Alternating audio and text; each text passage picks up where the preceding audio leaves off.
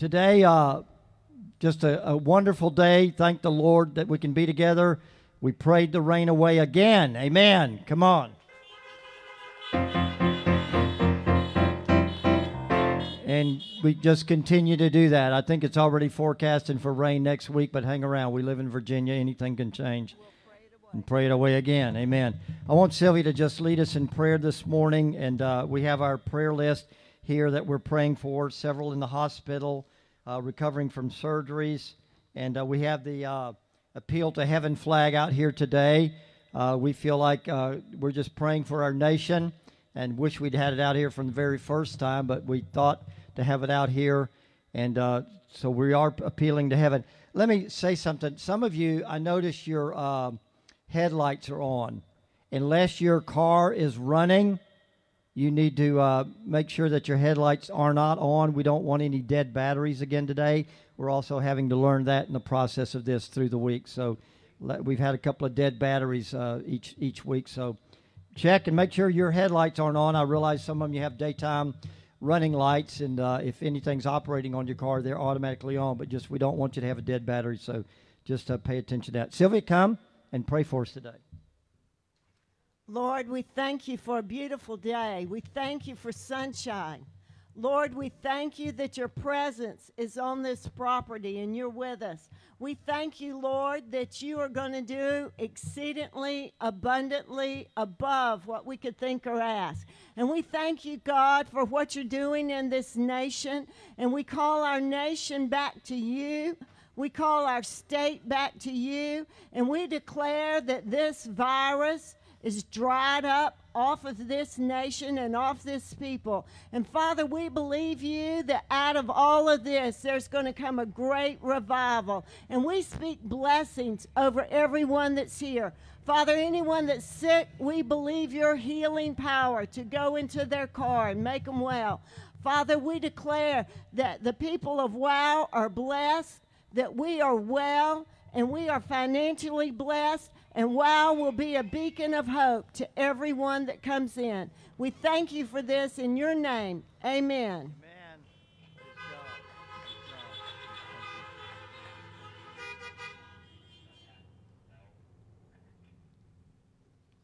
Just a few newer announcements for you. Well, this one's not so new. Our ushers are going to come, and if you need a giving envelope, and perchance, if you are a guest here for the first time today, we want to welcome you. It seems so odd doing this outside, but this is the way we have to do it. So our ushers are coming, those in the vest, and they have a giving envelope, and they also have a response welcome card. So if you are a guest today for the first time, take one of the cards and fill it out, or, thank you, Darren Pittman, electronically on your phone or your media device today, when you go on the website or the app, there is a response welcome card there, and you can fill that out right there on your media device and hit submit, and we'll get it that way too. So turn your flashers on, your emergency flashers on if you need an envelope or you need one of the guest cards, and our ushers will serve you. So turn your flashers on and leave them on until you're served. Kind of like going to Sonic Burger or something, isn't it? Give them a minute to serve you doing that. Thank you, ushers, they're out in the sunshine. You guys are in the sunshine. It's cool up here today. A nice 36 degrees. I saw it about 5 something this morning, but going to warm up. Warmer days are coming, but hopefully we'll be back inside enjoying that. I don't know. We'll see. We will see. The way that we give you an opportunity to both give your envelope back in or the guest registration is when you leave today at our 3 exits, there'll be ushers there with an orange basket, and you can put your envelope you're giving in there or your card in there, or again, you can fill out the electronic version of the card. Also, the card or the electronic version, not only is it a guest registration for you, but also if the Lord touches you in a way today, or you have the Lord saves you or heals you or touches you, you can also, the bottom part of that electronic version, it's a response thing, and you can record how God touched you today and give us your name and all that. And then just make sure you hit submit button. It comes to us, and we will respond to you. This is a way that you can communicate with us. We can communicate with you. And so thank you for doing that. So our worship team's coming. So let's worship the Lord this morning. Come on, let's give the Lord praise this morning. Bless his name. He's good to us. Hallelujah.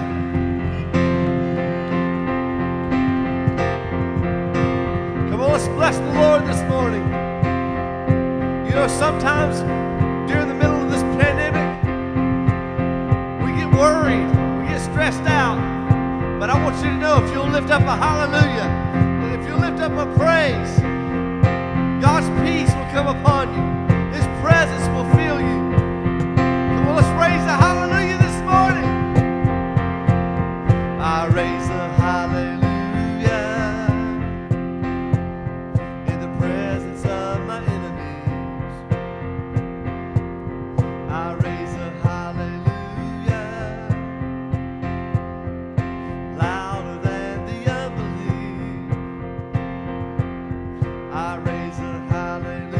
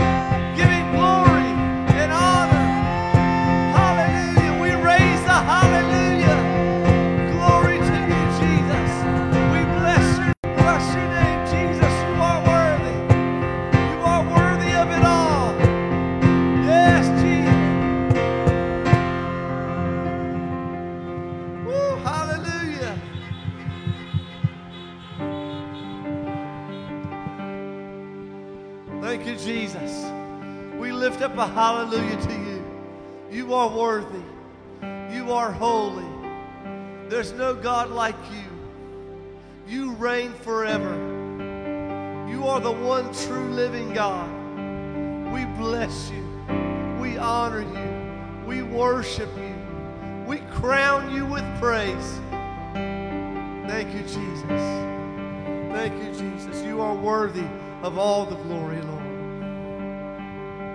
All the saints and angels, they bow before your throne.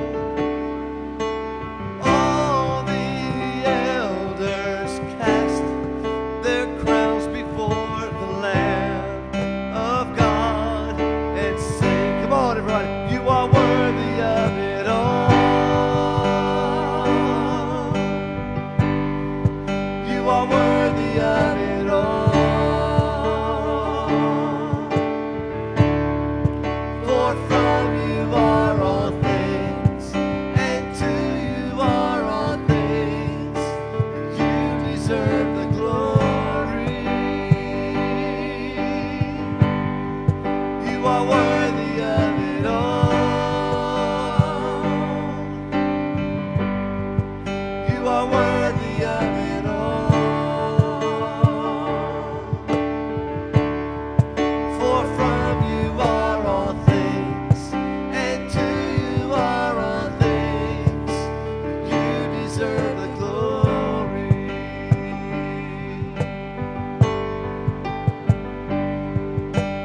All the saints and angels, they bow before your throne.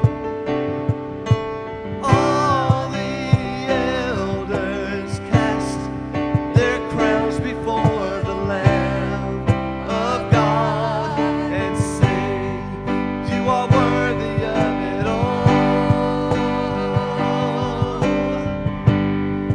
You are worthy of it all.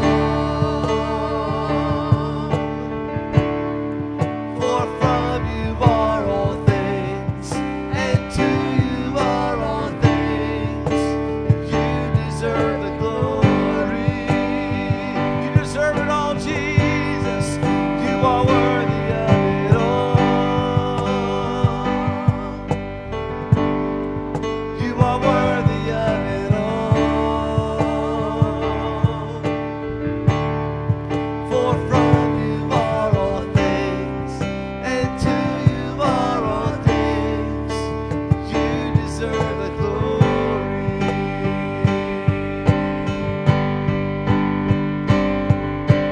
Day and night, night and day, let incense arise. Day and night, night and day, let incense arise. Day and night, night and day, let incense arise. Day and night, night and day, let incense arise. Sing that again. Day and night, night and day, let incense arise. Day and night, night and day, let incense arise. Day and night, night and day, let incense arise. Day and night, night and day, let incense arise. Yes, you are worthy of it all. You are worthy of it all. For from you are all things, and to you are all things. You deserve the glory.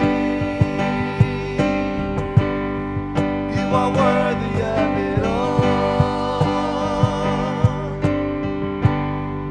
You are worthy of it all. For from you are all things, and to you are all things. You deserve the glory. You are worthy of it all.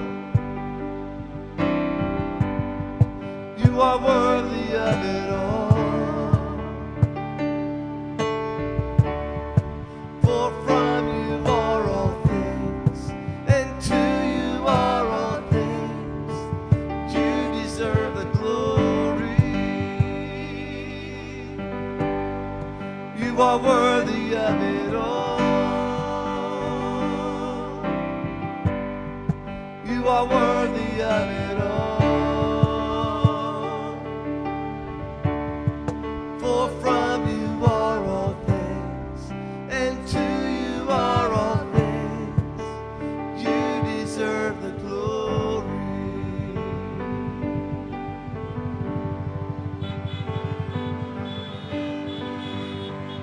You deserve the glory, Lord. You deserve the glory.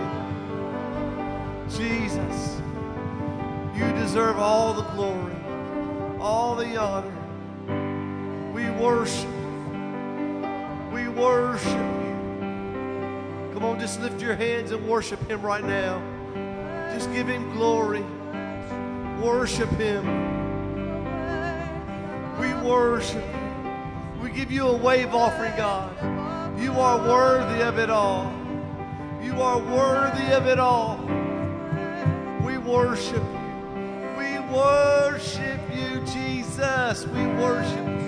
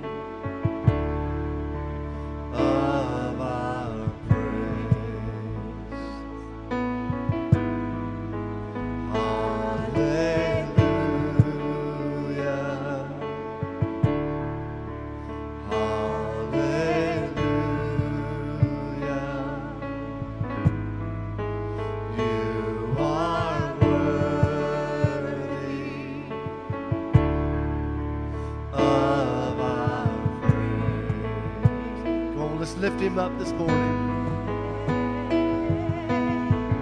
Be high and lifted up. Be high and lifted up. Be high and lifted up. Jesus, it's you we glorify. It's you we're lifting high. Your name be glorified.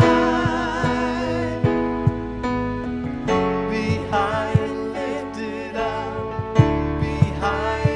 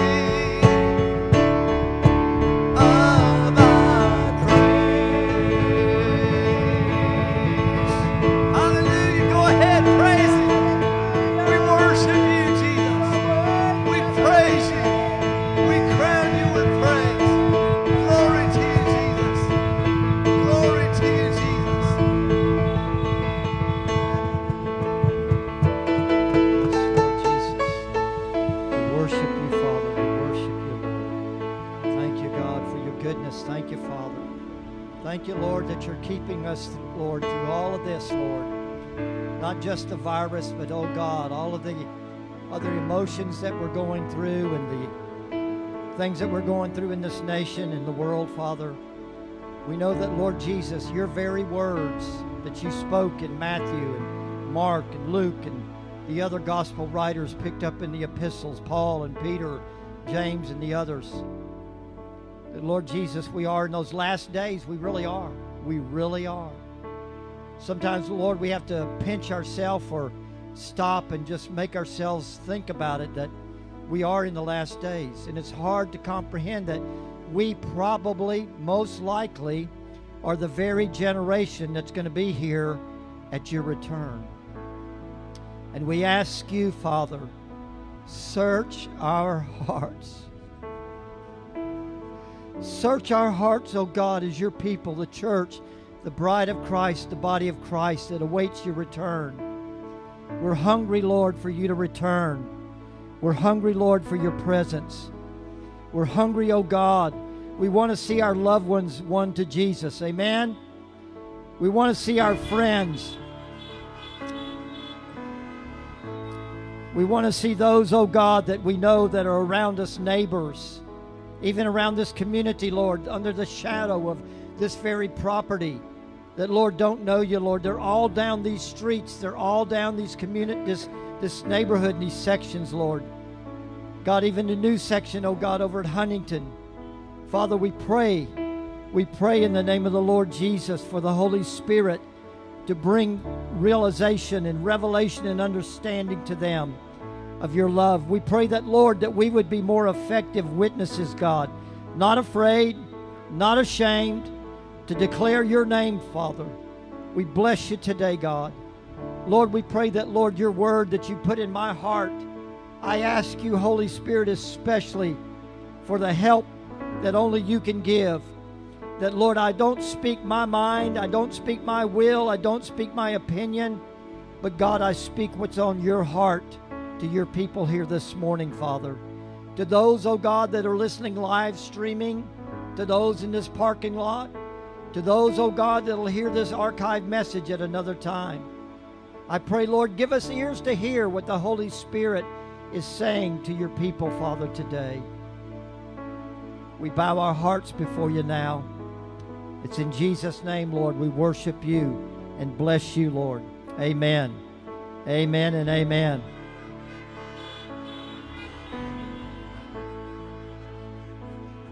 Amen. I felt after prayer, and all week long I struggled with this. I prayed. I said, Lord, I know we were on a series called Pursuing God's Blessings through the Beatitudes, and I know Resurrection Sunday and Palm Sunday kind of was interjected there, and praise the Lord for that. But yet I said, Lord, am I supposed to go back to this series on the Beatitudes? And as I read it, and as I read through my notes, and as I read the actual Bible, that when we look at the Beatitudes, this is the character of Jesus himself. And this is what the character that Jesus said you and I, as his people, were supposed to demonstrate with our Christian, following Christ lifestyle. So in saying that, and in all connection and parallel with what the prophetic voices are saying to us in this time, from Dutch Sheets to Jeremiah Johnson to Tracy Cook and Perry Stone, and I could go on and on and on rattling off names, but many of them and all of them are giving us the same message in the hour that we're in today. That not only a time of surviving COVID-19 and being healthy and being well, but realizing the day and the hour that we're living in, things in this world, the whole scenario of this world, it's changing. It's not like it used to be. And again, we could go back and try to compare it with 9/11. The world changed. But this is even more serious than 9/11. My prayer has been that, God, that it won't just last a week, that people won't be afraid or scared just for a week, but Lord, this will bring a permanent time of repentance and change and turning back to you, God. And I hope that's your prayer too. I feel like I feel like that's the way that we should pray for us ourselves. I don't want to be the same. I don't need to be the same. God wants me to change. God wants me to draw nearer to Him, and I believe that's same for you too. So in saying that and in believing that, I felt like the Lord would have me to go back to the message of pursuing God through the Beatitudes, and yet I've been up early this morning, and I don't know what to do sometimes with all this rest time that we have at home now, although we do keep office hours here, but still there's time on our hands that we didn't have before, and been trying to read and pray more and just sense what the Holy Spirit's saying, doing for me personally, for us together collectively, corporately as a church. And today, I'm not real good at naming messages, but if I were to name this today, I would call it, and you can find these notes on the internet too, under the app or the website, under the notes section, with all of its glorious mistakes and misspells and typos. You can find it there. But today we're talking about taking ownership or taking responsibility, and under the power of the spiritual mourning. In Matthew chapter 5, verse 4, Jesus, not another prophet, not a disciple, not a follower, but Jesus Christ, Yeshua HaMashiach himself said, "Blessed are those who mourn, for they shall be comforted." And several weeks back, when we began this series, I spoke of the elements of spiritual mourning, and we didn't quite finish them. And in dealing with this epidemic that we're dealing with and focusing on what the Lord is saying to us through this time, looking at the definition of spiritual mourning, and I talked about there were several types of mourning: natural mourning for the loss of a loved one or a friend, but the real mourning that Jesus was talking about, spiritual mourning, was mourning before God, being sorrowful before God over our personal sins. That's one element.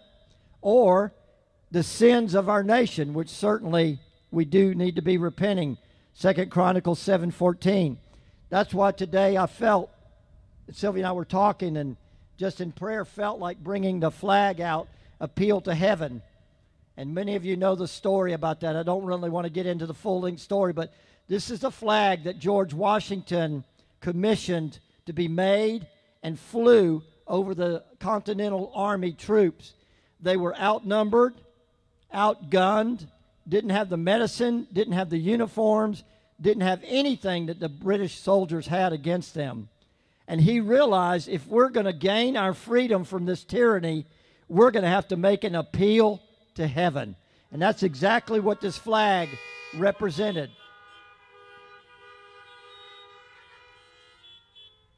And again, I invite you to go to dutchsheets.org, his website, and find the podcast, which is audio only podcast, and find the podcast that says Cherry Blossoms, Washington, D.C., and Valley Forge. You'll hear a brief story about the flag, but not just that, but how God is moving in our nation today. Very encouraging message. Some of the prophetic messages are on the scary side or on the side of alarming us, and we do need to be alarmed. We do need to be shook up in the way the world is, the way our country is. We need that, but we need it to be a lasting, life-changing convicting of the Holy Spirit. Amen?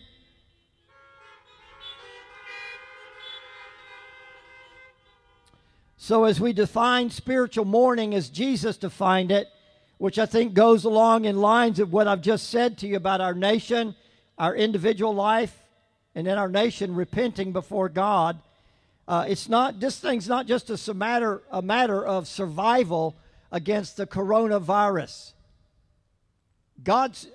As I've said, I don't think God sent it. I don't think God created it, but I think God would want to use this globally to wake the world up, to show us how fragile life is, how broken our world is, and how our material possessions don't meet our needs like we thought they would or could or should. So when we look at the definition of spiritual mourning, it's a heartfelt sorrow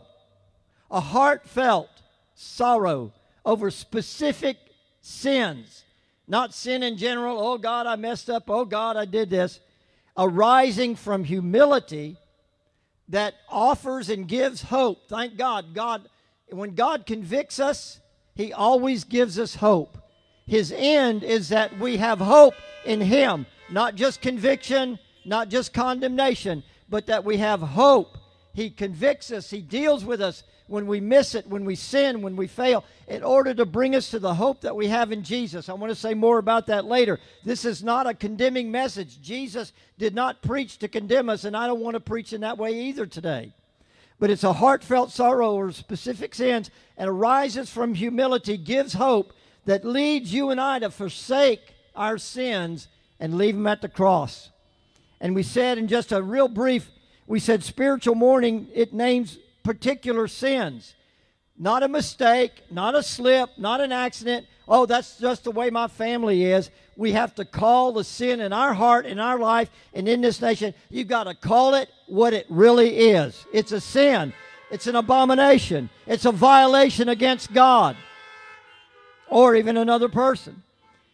And the truth about this is you cannot really be free in Jesus until you accept your responsibility and own up to your failure to be able to do what the Lord wants you to do, which goes back to the first of the Beatitudes that Jesus said, it's being poor in spirit, realizing you don't have in yourself and myself what it takes to measure up to God's standard. And then we said the second spiritual mourning, it would involve heartfelt sorrow. There is a difference between just admitting that you've sinned and being repentant from the heart. There's a difference. You can just say, oh yeah, I know I've sinned. I know I'm not perfect. I know, and this is the way my family is. Well, that's just admitting to it. That's just an intellectual assent or agreement to it. But spiritual mourning involves repentance, a change of mind, a change of heart, a change of action that comes from the heart. And again, I use a story, the example of King Saul back in 1 Samuel when he disobeyed the prophetic word to kill Agag, the king, to kill all the animals, don't bring anybody back alive. He thought, him and his men, or especially King Saul, thought it'd be a good thing. Said, man, these are choice sheep, and I spared the king in order to parade him before all of Israel and show what a great king I was and a great warrior and triumphant I was. And he thought it was going to be great. And Samuel confronted him and says, what is this I'm hearing in my ears, the lowing of the oxen and the sheep? And King Saul made an excuse. He appeared to genuinely repent, but then he asked Samuel, go back with me before the people and show them that, hey, it's all okay. He really wasn't repentant. His true intention was on damage control.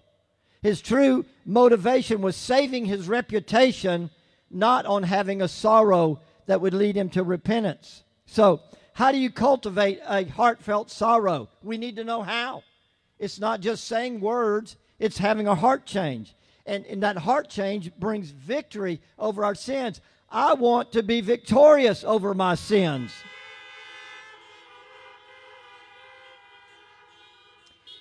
Jesus died, gave his very life, shed his blood, left heaven so that you and I could not just be forgiven, but have victory over the power of sin. Amen.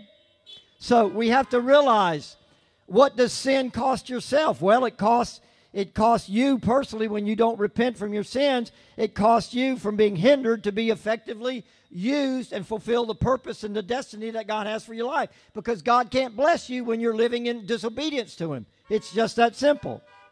And sin dulls our worship and our relationship to the Lord, and it keeps us at a distance from the Lord. Oh, we can say, well, I love the Lord, and he knows my heart, and all those catchy little sayings we have. But that's true. The Lord really does know your heart. He knows that maybe there is some secret hidden sin there that you're not willing to let go of. I'm going to talk about that in a minute. And then we have to realize, what does sin cost others? When you and I cling to our sins and we refuse to totally, honestly, from heartfelt repentance, leave our sin, what it costs you is it makes you hard to live with.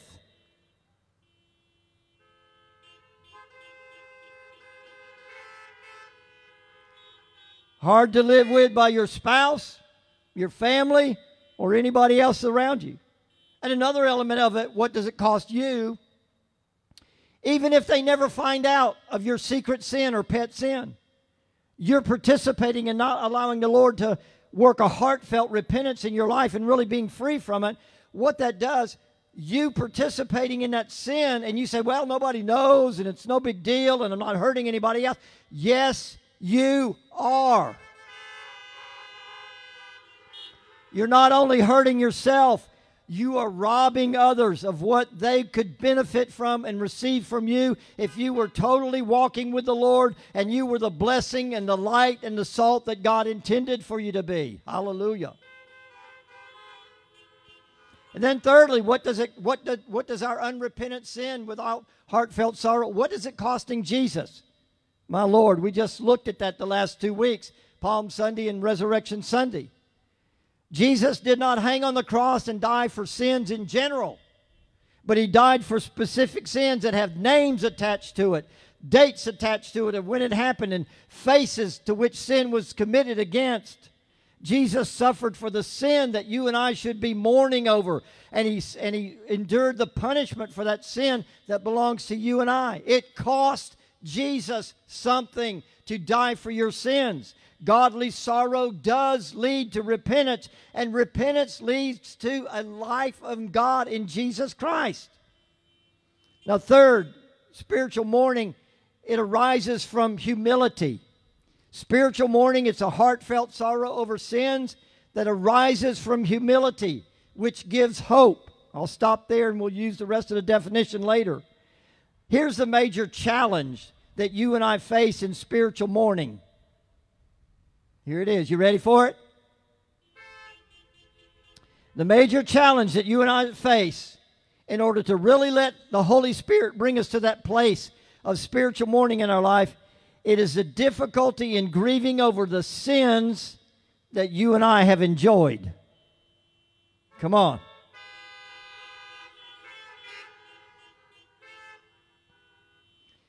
In Hebrews 11:25, it talks about Moses. It says, Moses choosing rather to suffer affliction with the people of God than to enjoy the pleasures of sin for a season. Moses made a choice. I'm not staying in Egypt. I'm not going to be an Egyptian. I'm siding with the people of God to be who God wants us to be. But he says that in that statement, he made that choice rather than to enjoy the pleasures of sin for a season.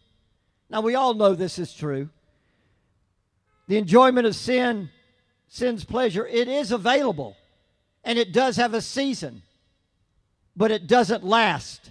And it always demands from you more than the enjoyment that you get from it.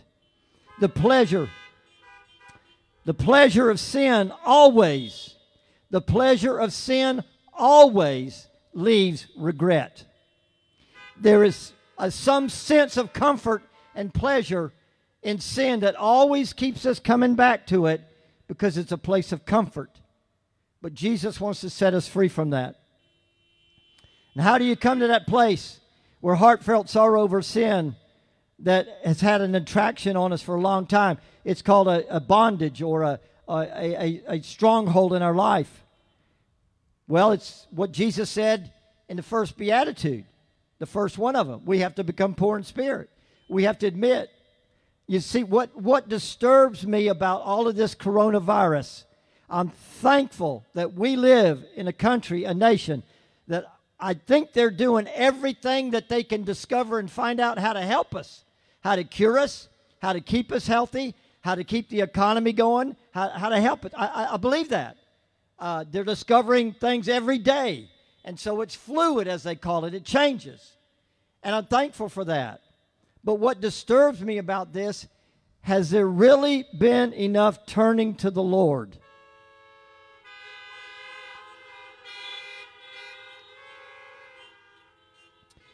Has there really been enough turning to the Lord even on our part as God's people?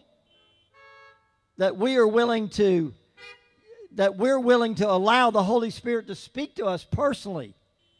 You see, what's in most of our mind, maybe not everybody here today, but what's definitely in most of America's mind, in the world's mind, is when are we going to return back to normal? When are we going to be released to go to the beaches is what they're wondering in Florida and California.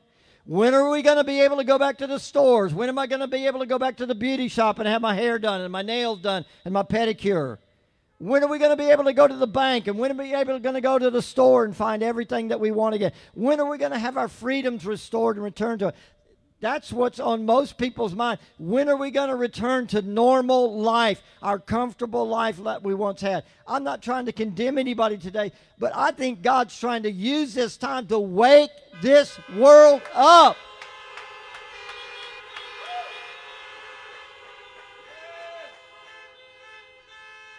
And cause us to realize that our comforts, He's not interested in our comforts. He's interested in our character. He's interested in our following the Lord. He's interested in us knowing the Lord. He's interested in us stop playing the games. He's interested in us really, as us Christians, believers, judgment begins first at the house of God.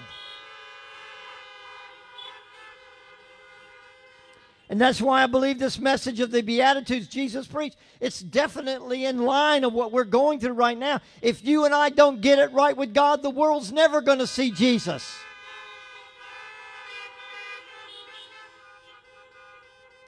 So we must become first poor in spirit and then allow the Holy Spirit to take us to that place of spiritual mourning over our personal, hidden, secret areas of our life that we've not been willing to give up and let go to God.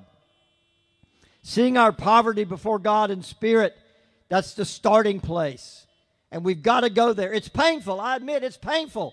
None of us enjoy it when God, the Holy Spirit, puts the finger on an area of our life. Believe me, March is mouth month. It's like everything I said that came out of my mouth, I said it wrong. And I was having to repent and I said, Lord, help me. Catch me in my mind before I let it come out of my mouth, because from the abundance of the heart, the mouth speaks. So I said, Lord, evidently I've got some heart issues about some people or situations that I haven't let you deal with. And March became mouth month for me, and I don't think it's any different in April. He's still dealing with me. And then fourthly, spiritual mourning, it's not condemnation. It's not self-introspection to the point that we condemn ourselves or that we go around beating ourselves up. That's not what God's interested in. That's the devil. Condemnation's of the devil. Conviction is the Holy Spirit's ministry and work.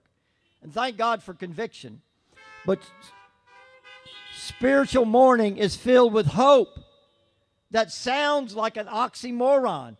Well, if I'm broken and I'm mourning and I'm grieving over my life's a mess and the way that I've acted towards my spouse or my kids or other people or even towards the Lord, I'm in turmoil. I'm not measuring up. And how can that be hopeful? Because that brokenness will lead you to call on the Lord where there is always hope.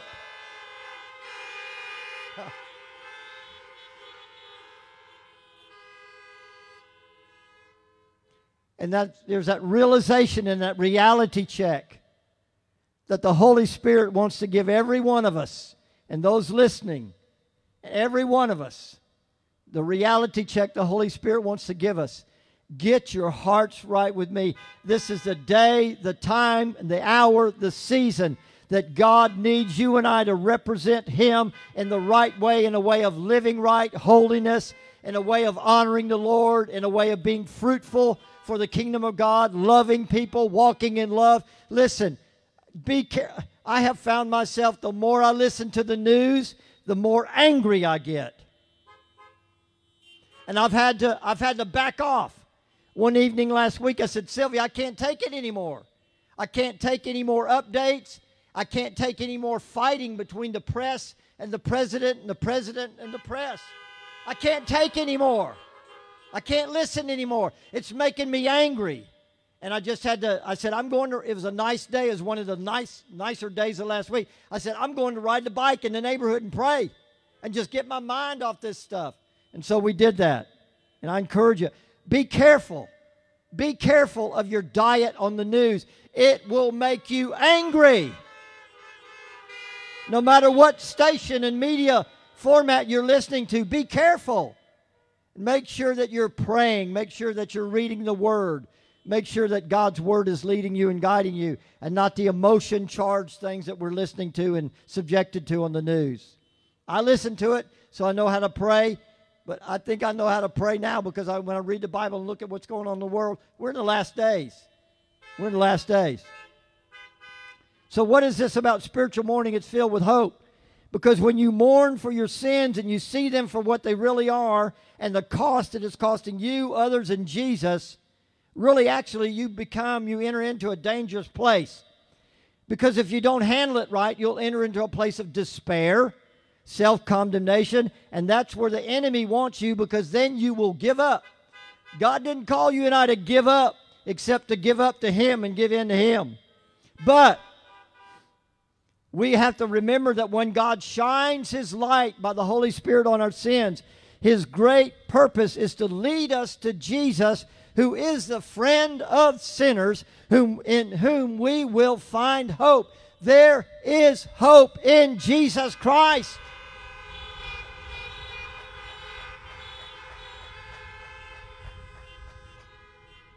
Hope for forgiveness, hope for mercy, hope for grace, hope for a change, hope for more of Him in our heart and our life and our mind.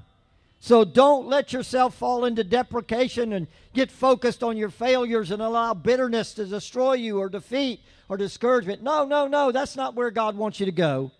Hope is the goal of spiritual mourning, and hope arises from faith in Christ and all that He has accomplished for us through the cross. This is tweetable, and you'll find it in the notes.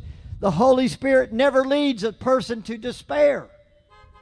He will lead you to examine your heart and repentance, but not despair.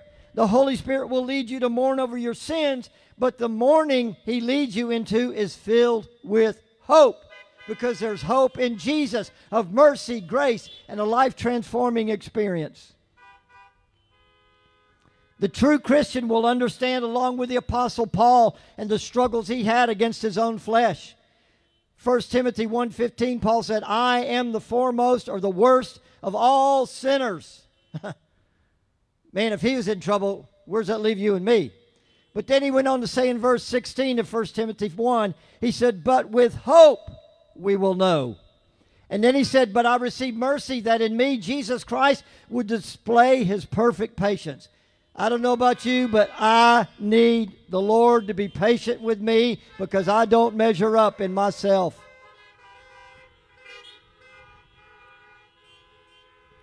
And Paul said in Romans 7:24, "O wretched man that I am." But listen, he didn't stop there. The latter part of that verse, he said, "But looking to Christ for hope, thanks be to God." And I want you to remember today that His grace and His mercy, and to trust in the power of His blood to cleanse us and redeem us. And then fifthly, spiritual mourning, it happens at the cross.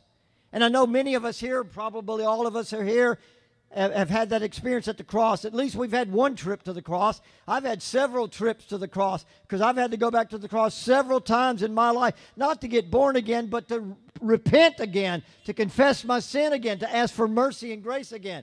And it's never something to be ashamed of. Go back to the cross. That as soon as you sin, be immediate to repent. Don't let it go for a day or two. But mourning happens at the cross. And when we look back again at this definition, spiritual mourning, it's a heartfelt sorrow over particular specific sins. It arises out of humility, and it gives hope, and it leads us to forsake these sins at the cross. How do you break the power of habitual sin? How do you begin to hate what you shouldn't love and love what you should hate? There's several answers that I've given you in this message. First, name the specific sin, not in generality. Admit it's your responsibility. It's you. Second, count the cost to yourself, others, and to Christ. You're missing out on something by continuing in your sin. Thirdly, see yourself as empty-handed before God. You're poor in spirit. There's no way you and I can make it without the grace, love, mercy, and blood of the Lord Jesus Christ. And fourth, realizing that the hope that God gives us will lead us to trust in Christ. That process, it's done humility. And that when it's done in humility, it will lead you and I to the cross. Naming and confessing your sins will lead you into spiritual mourning. It should. But knowing the love of Christ will take you further. Thank you, Lord. Hear this. This is important you hear this. Not just with your ears, but with your spirit. There's more to looking at the cross than seeing what your sins did to Jesus. The cross is about what Jesus did for you.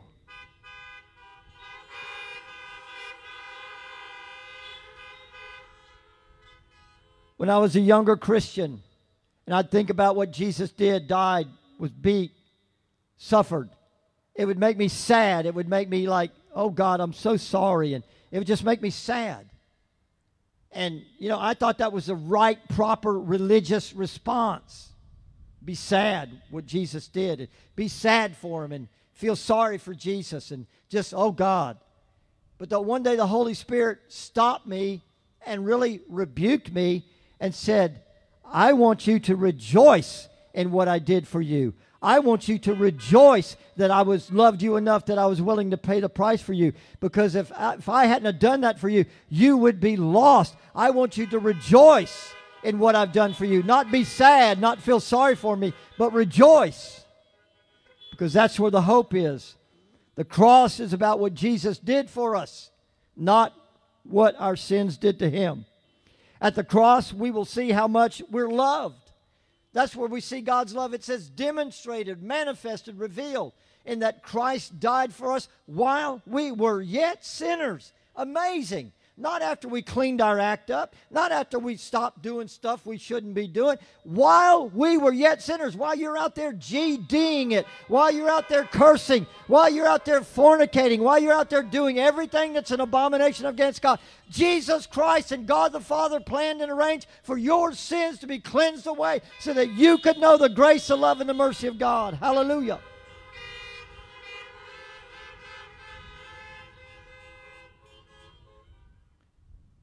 I don't know about you, but religion will mess you up. You've heard me say that many times.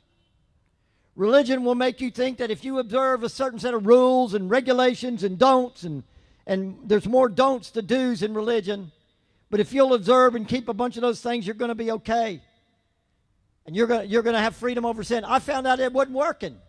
I said, God, what's up with this? I'm doing everything the church told me to do.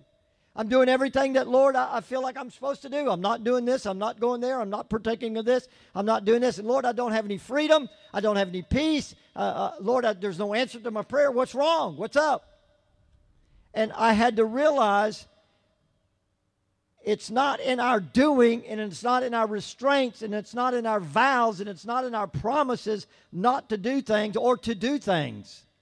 One glimpse, one touch, one experience of Christ and the Father's love in your heart will change you and strengthen you to do in your battle against sin.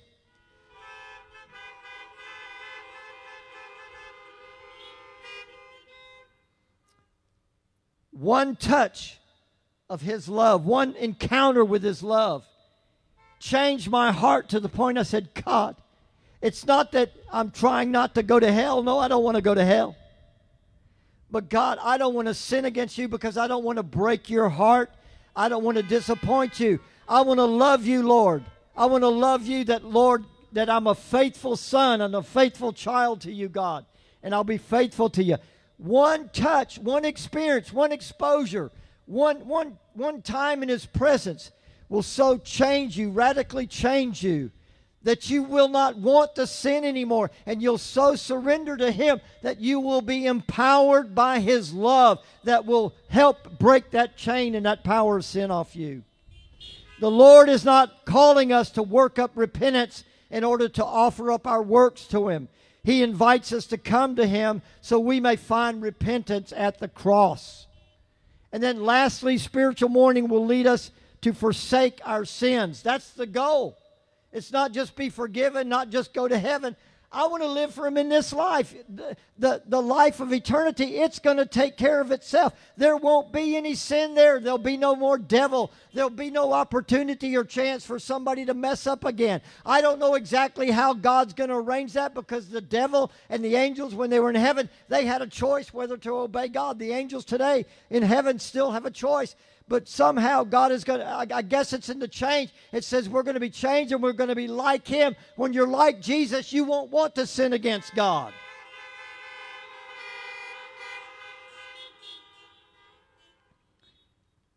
And I don't really totally understand that, to be honest with you, but all I can say is I guess we'll be so enamored, so enraptured, so changed by His love, we won't want to sin ever again throughout all eternity, and there won't be any more problem with it in eternity.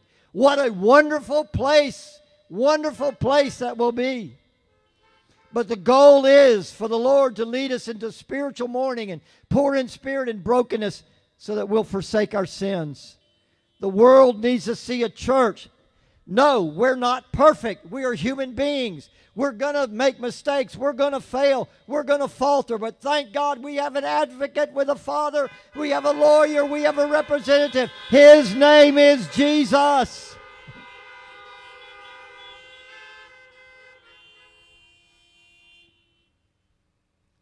But the world is looking. The world's looking for a church. The world is looking for the sons and the daughters of God to be manifest in this hour, to show that there is a God in heaven that still is alive, answers prayer, saves, delivers, works miracles. He's still real.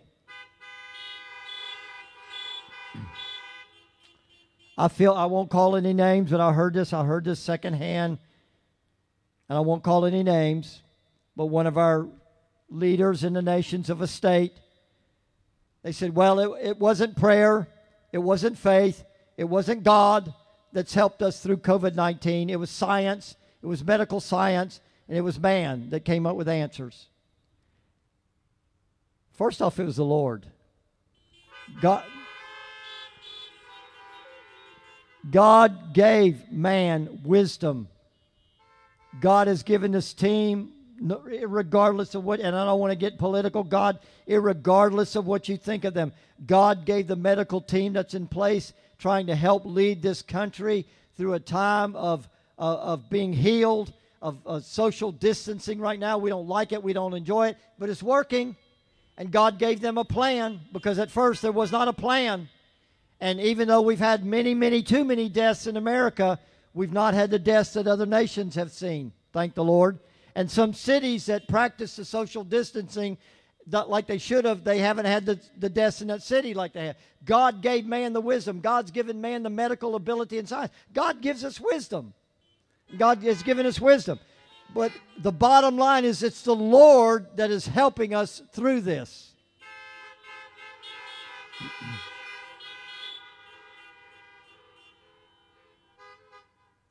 But when we talk about spiritual mourning will lead us to forsake our sins, here's the reality, folks, of it. God has not promised to forgive one sin that you and I are not willing to forsake. You don't have to raise your hand or honk your horn or flash your lights or do anything. How many times have you prayed, God, take this away from me? I prayed that so many times and nothing ever happened. You know why? God doesn't take anything away from you. God lets you choose. God lets you make a choice. God lets you decide, Lord, I'm tired of living this lifestyle. I'm going to live closer to you. God has not promised to forgive you of one sin that you and I are not willing to forsake. How could we possibly ask God to forgive us if truly in our heart and our mind, our life, we had no intention of quitting the sin that we just confessed? How could I come to God in confession if in my heart I expected to continue to do the same thing? It was just a matter of time. I want to close with some scriptures today. Isaiah 55, 6 and 7, we've used this before. And this is the time. This is the era. This is the moment that you and I are in. It said, seek the Lord while he may be found. Call upon him while he is near. Let the wicked forsake his or her way, and the unrighteous person their thoughts, and let them return to the Lord. And here's the good news. The Lord will have compassion on them, and to our God, for he will abundantly pardon. That's what Jesus said in John 10. The thief has come to steal, kill, and destroy. But Jesus said, I've come to give you life, and he qualified it even greater. And he said to give you life more abundantly. That means without measure, without limitation. Jesus Christ, God the Father, wants you to live life in him to the fullest, and he is the only resource through which you can have that kind of life. It's not available through the world. 2 Timothy 2:19, Paul said to Timothy, the firm foundation of God stands, having this seal. The Lord knows those who are his, and everyone who names the name of the Lord is to abstain or to depart, or another translation says, forsake wickedness. 2 Timothy 3, the next chapter, 16 and 17, all Scripture is inspired by God, and it's profitable for teaching, for reproof, and here's what I want you to hear this morning, for correction. The Lord corrects those whom he loves because he wants them to enjoy his life and his blessings.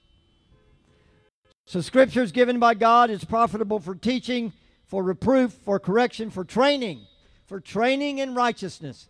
That's what you and I are alive for, looking to the coming of the Lord. He is training us in a life of righteousness so we can inherit eternal life, so that the man or woman of God may be adequate and equipped for every good work.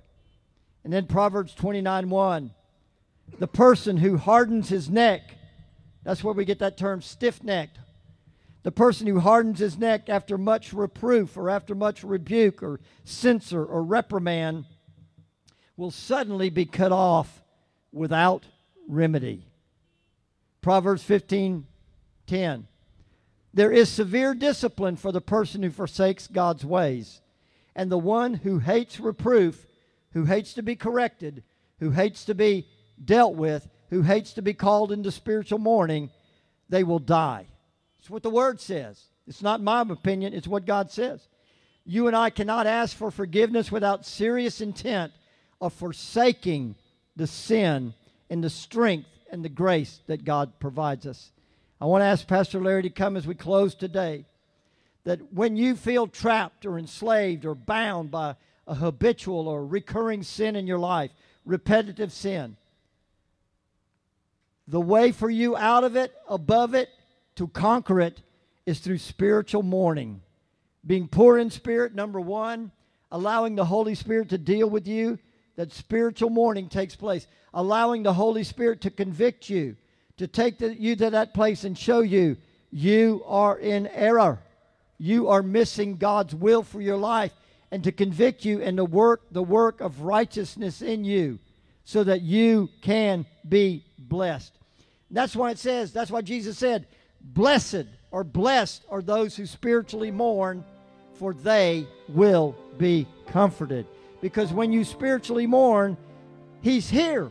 The promise is he's there to comfort you. He's there to forgive you with his mercy, with his grace, with his cleansing, with his forgiveness, and with his delivering power that is his promise to you. I want us right all over in this parking lot today, and if you're listening live streaming, or maybe you're listening archiving another time, I want you to bow your head with me this morning. I get several emails a day that are devotional emails or prophetic emails, and sometimes it's too much to read. But this one this morning caught my attention. It's called Small Straws in a Soft Wind by Marsha Burns. And this is what she felt the Holy Spirit was saying right now. This is today. She's saying there's a wave of condemnation sweeping through mankind. It's an attack from the enemy. Did you hear that? Not God. It's an attack from the enemy to establish a sense of failure and self-loathing, hatred. But listen to me, says the Lord. I love and value every human being, and I'm reaching out to you with the truth of your worth, says the Lord. Do not believe the lies that will bring discouragement and depression.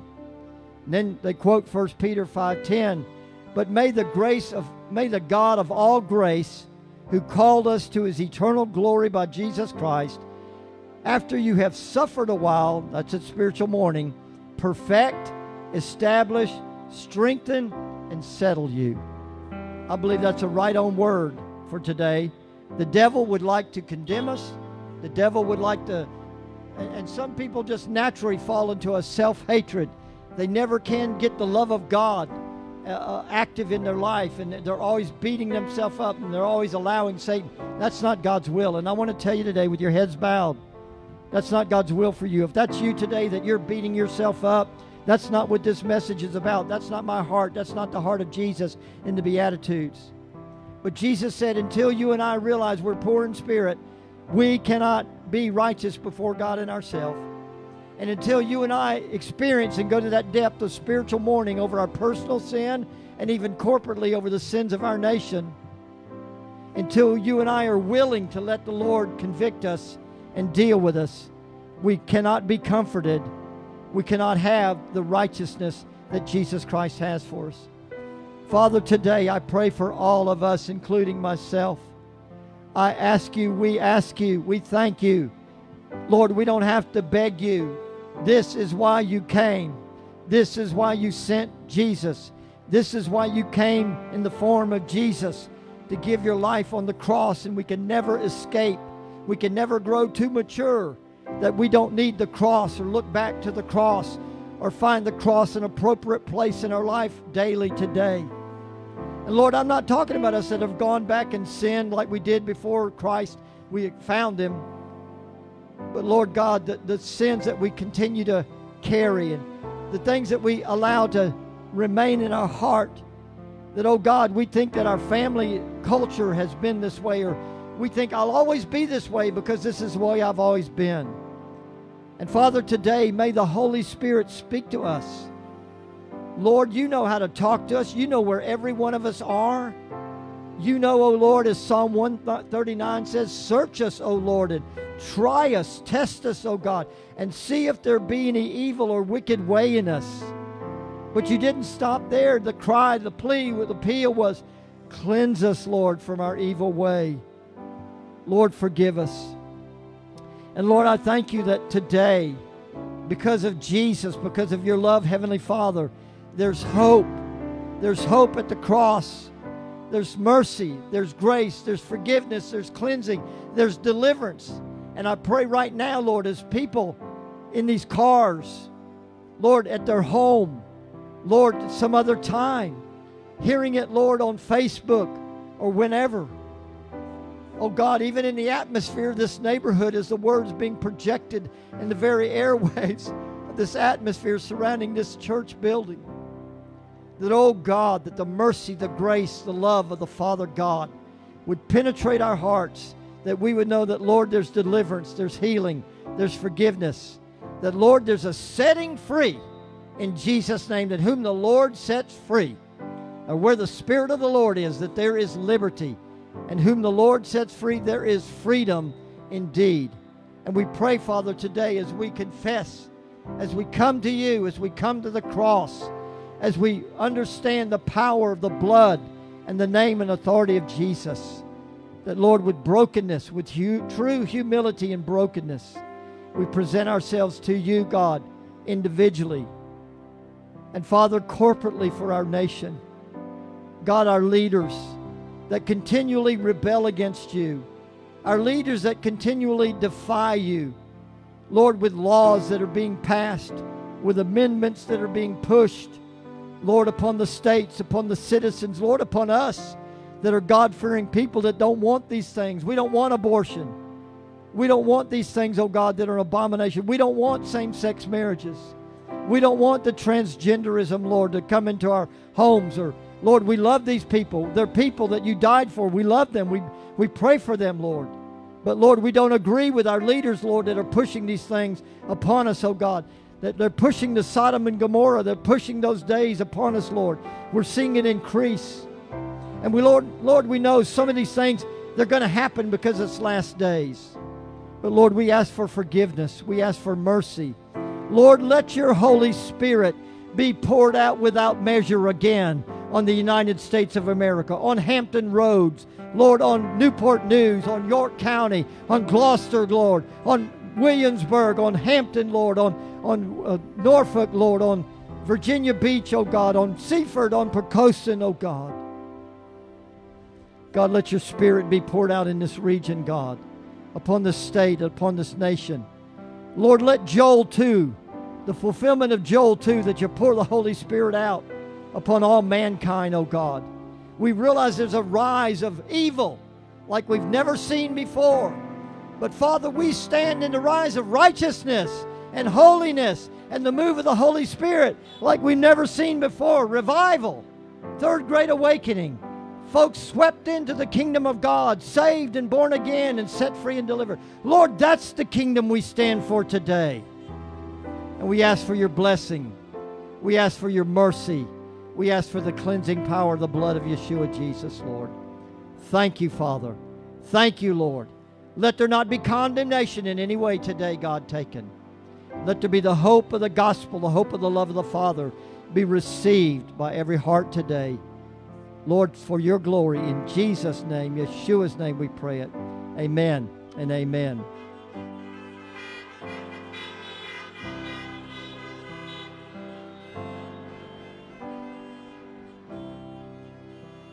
Thank you, Father. Again, we're going to offer this. This is a little bit different today. Again, as you leave, they'll receive your offering at either of the 3 exits. If you want prayer, we're asking you, if you, Pastor, I want to stay for prayer. We'll come to your car. Several of us will come to your car. So if you want to stay for prayer, you need prayer. Stay here after everybody else is gone. Turn your emergency flashers on so we can see that, and crack your windows so we can communicate with you. Actually, we can be here with our windows down. So if you can take the cold, I'm cold up here, but the sun is starting to shine a little bit. We want to just offer that dimension today, that we'll stay and some will come to your car and pray. Be patient, because I don't know how many of our prayer team is here. Actually, this morning, this is something new. We didn't actually get a chance to tell them, share them with that. But we want to offer that for you. If you want prayer, just stay here, turn your flashers on, and somebody from the prayer team will get to you. We meet at 10 o'clock next Sunday. Everybody got it? 10 a.m.? Again, Wednesday night, we're live streaming from the sanctuary, live worship, live word, 7:15. We'll be bringing to you different teachings through the week. Sylvia and I will continue to communicate with you daily. Thank you, Pastor JR. Thank you for Jeff South. Thank you for Pastor Larry. Thank you for Josiah Waldron and JR and all the others that helping us make this happen. Our ushers, let's give them give them a hand and honk your horn, flash your lights. Amen. We love you. Most important, Jesus loves you. Have a blessed, Spirit-filled week. Don't forget to tell somebody about God's love today, this week. Amen. God bless. We love you.